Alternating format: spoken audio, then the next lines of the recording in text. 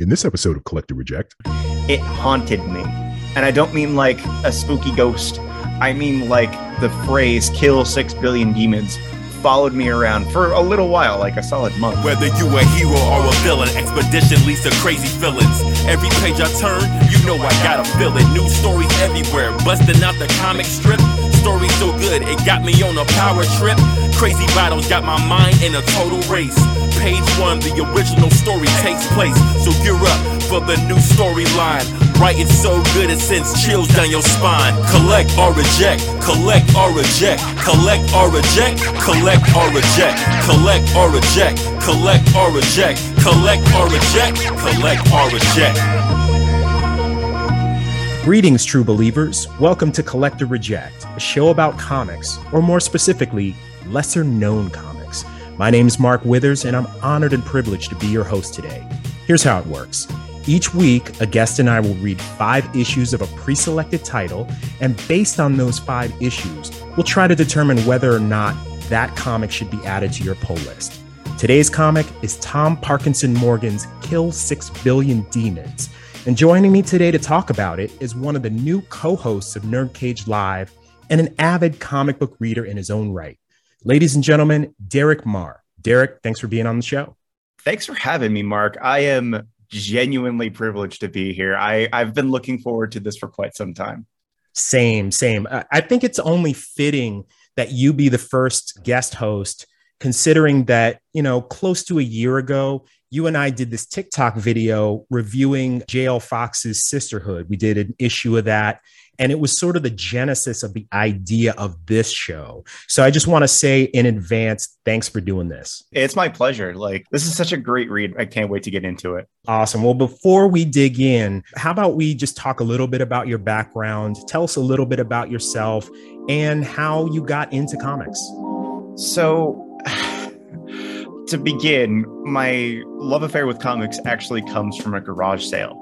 I wasn't, and still am not to this day, the best reader, but I picked up this comic collection that I didn't realize at the time would kind of change my mind about reading in general. And it was about a little boy and his stuffed tiger, Calvin and Hobbes. And I read that cover to cover and I loved it. And I got the other collections. I remember really kind of getting into my own in high school with Jonah Vasquez's Johnny the Homicidal Maniac Squee series, because edgy kids got to be edgy. And then when I moved out here in Lancaster, my local comic book store, Horizon Comics, owned by Roger May at the time, he really steamrolled me into the modern era of comics. He showed me Saga, East of West, the current run of Deadpool at the time. I was pulling left and right. So comics and visual presentation is a really important medium. And I think not a lot of people, oddly enough, in this day and age where you see Moon Knight on Disney Plus, people don't read as many comics as they used to. In fact, that's true. Yeah. In fact, the way I understand it is some kids actually get picked on for reading comics somehow. And if there's any child listening, know that it does get better. Know that you should love what you enjoy and don't let anybody tell you otherwise. That's well said. Thanks for saying it. And without further ado, let's just jump right into the story here. Kill 6 Billion Demons. This is super interesting to me because it was started as sort of like a choose your own adventure thread on a Microsoft Paint Adventures forum back in 2012. And Morgan decided to, about a year later, decided to turn this into a webcomic. And it remained a webcomic, and it became so popular that in 2016, Image decided to publish the stories as a trade paperback. So, Derek, I know that you are a big lover of this comic book. Tell us about it a little bit, and give us your overall feeling about it. So I need to preface that how this book even came to my attention in the first place, and I mean this in the most literal sense of the word, it haunted me. And I don't mean like a spooky ghost. I mean like the phrase kill 6 billion demons followed me around for a little while, like a solid month.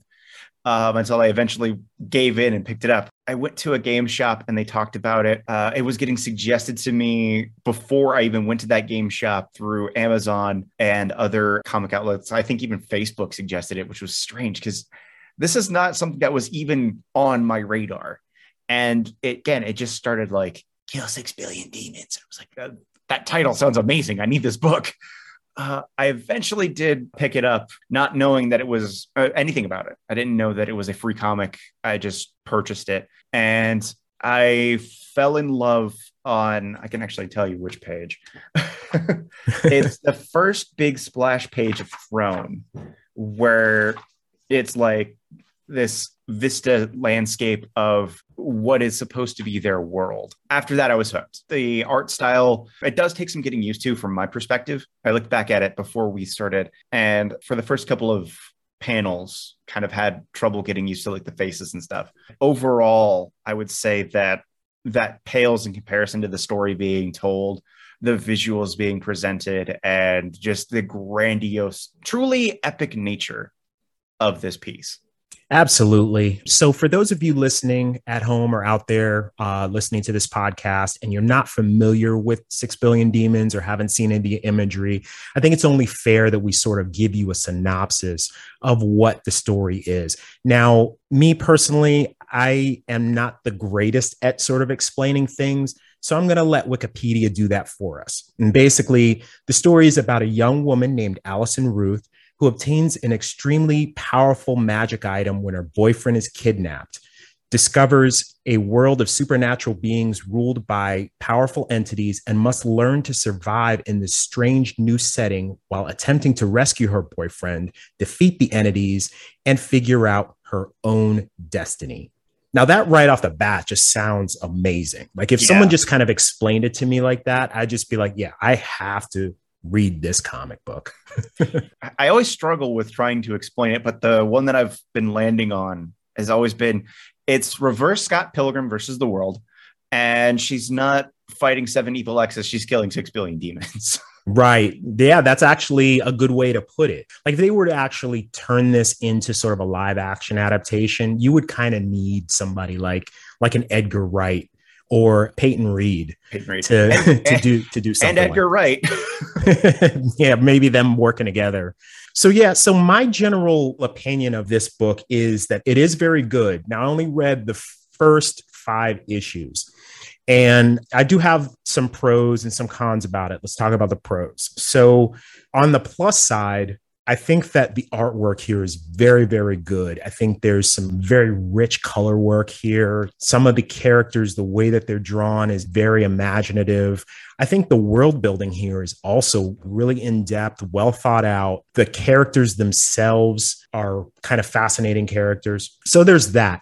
So on the negative side, that world building that I think is so great for someone who's unfamiliar with this world can sometimes be a little overwhelming.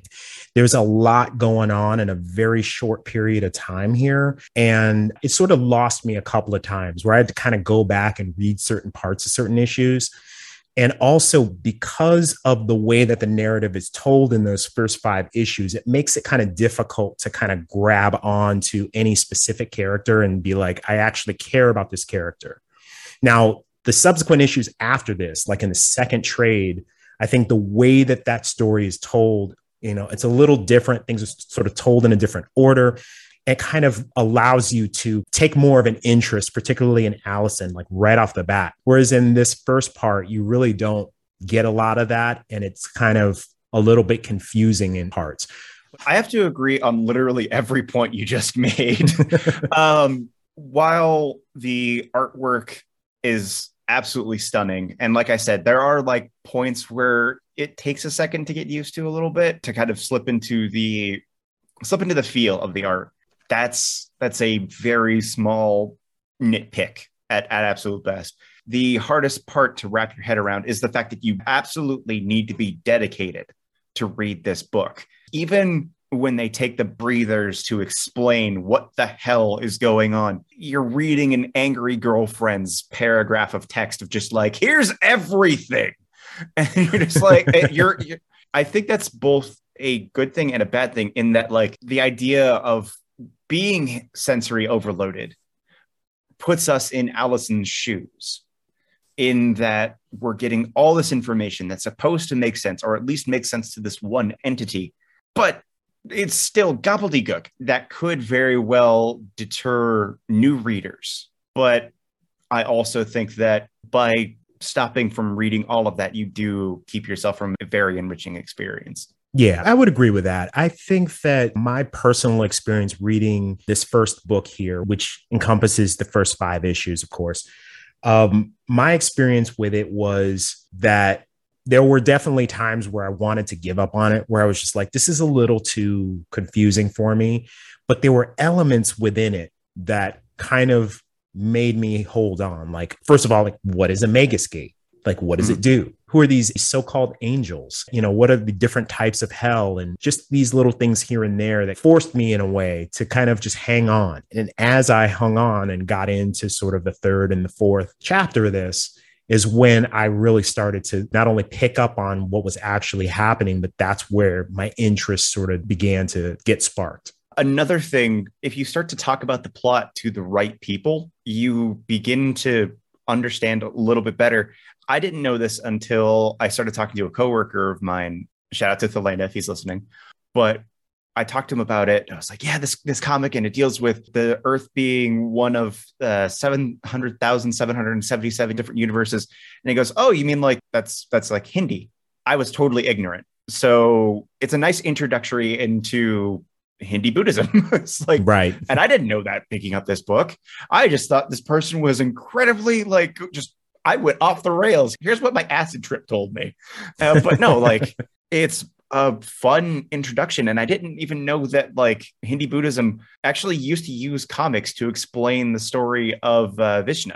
Like, I think it is inspired by a lot of different religions, this book. Yes. But it's definitely one of the huge inspirations. And I didn't know that. And I'm very excited that I got to learn something as I was reading this book.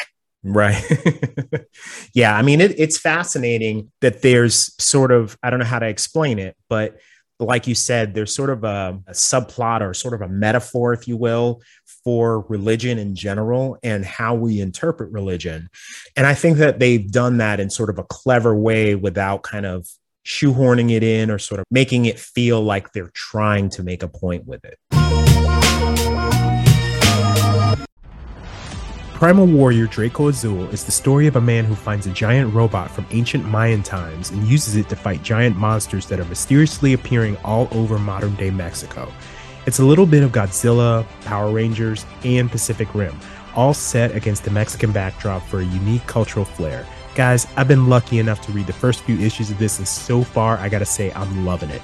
If you're a fan of mecha, kaiju, tokusatsu, or just really cool action comics in general, this is gonna be right up your alley. You can find Primal Warrior Draco Azul on Amazon Kindle and Comixology. Get yours today.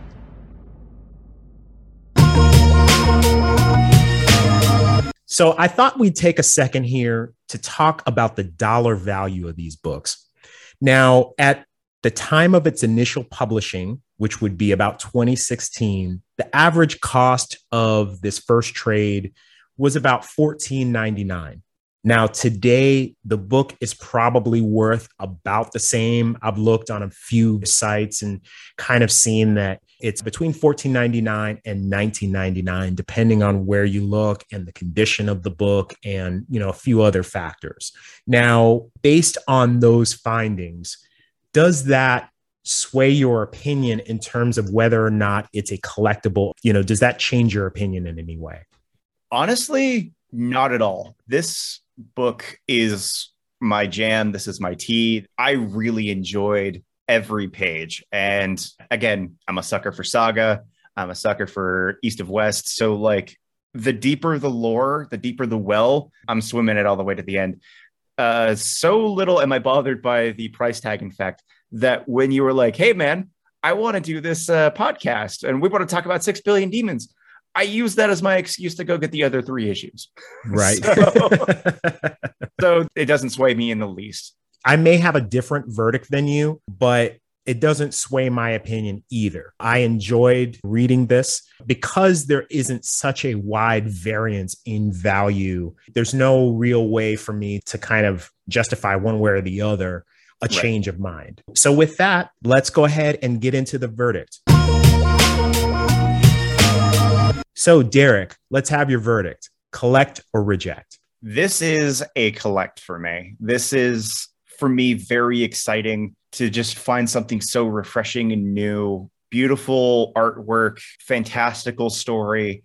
There's a lot of wonderful inspiration to take here, though I would suggest enthusiastic buyer beware when you're telling your friends about this story, due in large part to the fact of the cons we were talking about earlier, where there is a dedication factor that is required.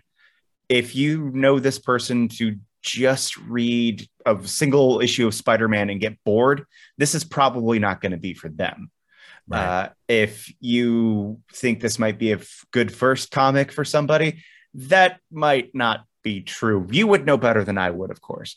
But I would say that if you are of a like high fantasy mind, like I like high fantasy, this is going to be a book for you. And this was a book for me. This is a collect for sure. Right on.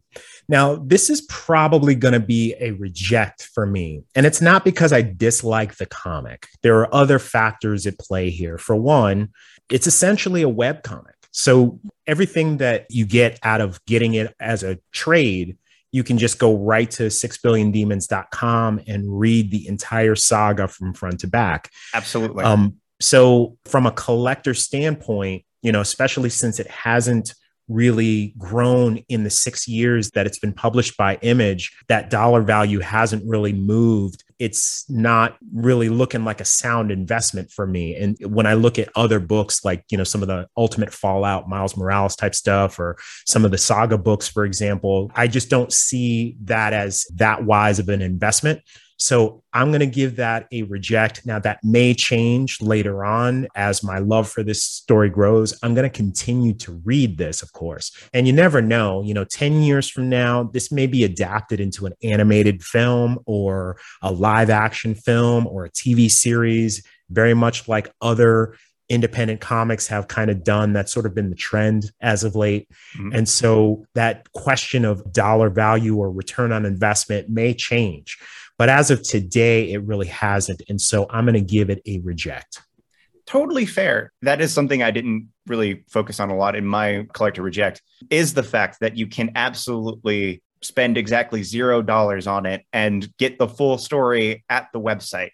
And I think there are even other ways to support the creator on the website. Like, I think he has a Patreon you can go and donate to if you really like the story that much. And I do. I generally like to collect comics as not only a thing for me, but to be like the catalyst for somebody else. So I could be like, hey, man, I have this great book here. Here you go. And let them make their own decisions. So I guess when I say collect or reject, I am thinking in more terms of like having it physically versus digitally. Absolutely. And I totally respect your opinion on the reject. I get it. Right. Well, that about wraps it up, folks. Once again, I'd like to thank my guest, Derek Marr, for being here. Before you go, Derek, please tell our audience where they can find you. You can find me at twitch.tv/IamTheOneWhoNerds, all one word. Yes, I regret making my username a sentence. You can also find me at NerdCage Live, where me and my friends will be playing D&D. We are doing a campaign of The Wild Beyond the Witchlight. So if you like high fantasy in the vein of Alice in Wonderland, not too dissimilar from Kill 6 Billion Demons, come on over and give me and my friends a listen. And we'll definitely be doing that, Derek. Thanks again. And of course, I want to thank all of you for listening to this, our very first episode of Collect or Reject. If you like what you heard today, please rate and review this episode. Until next time, this is Mark Withers. Catch you on the next page.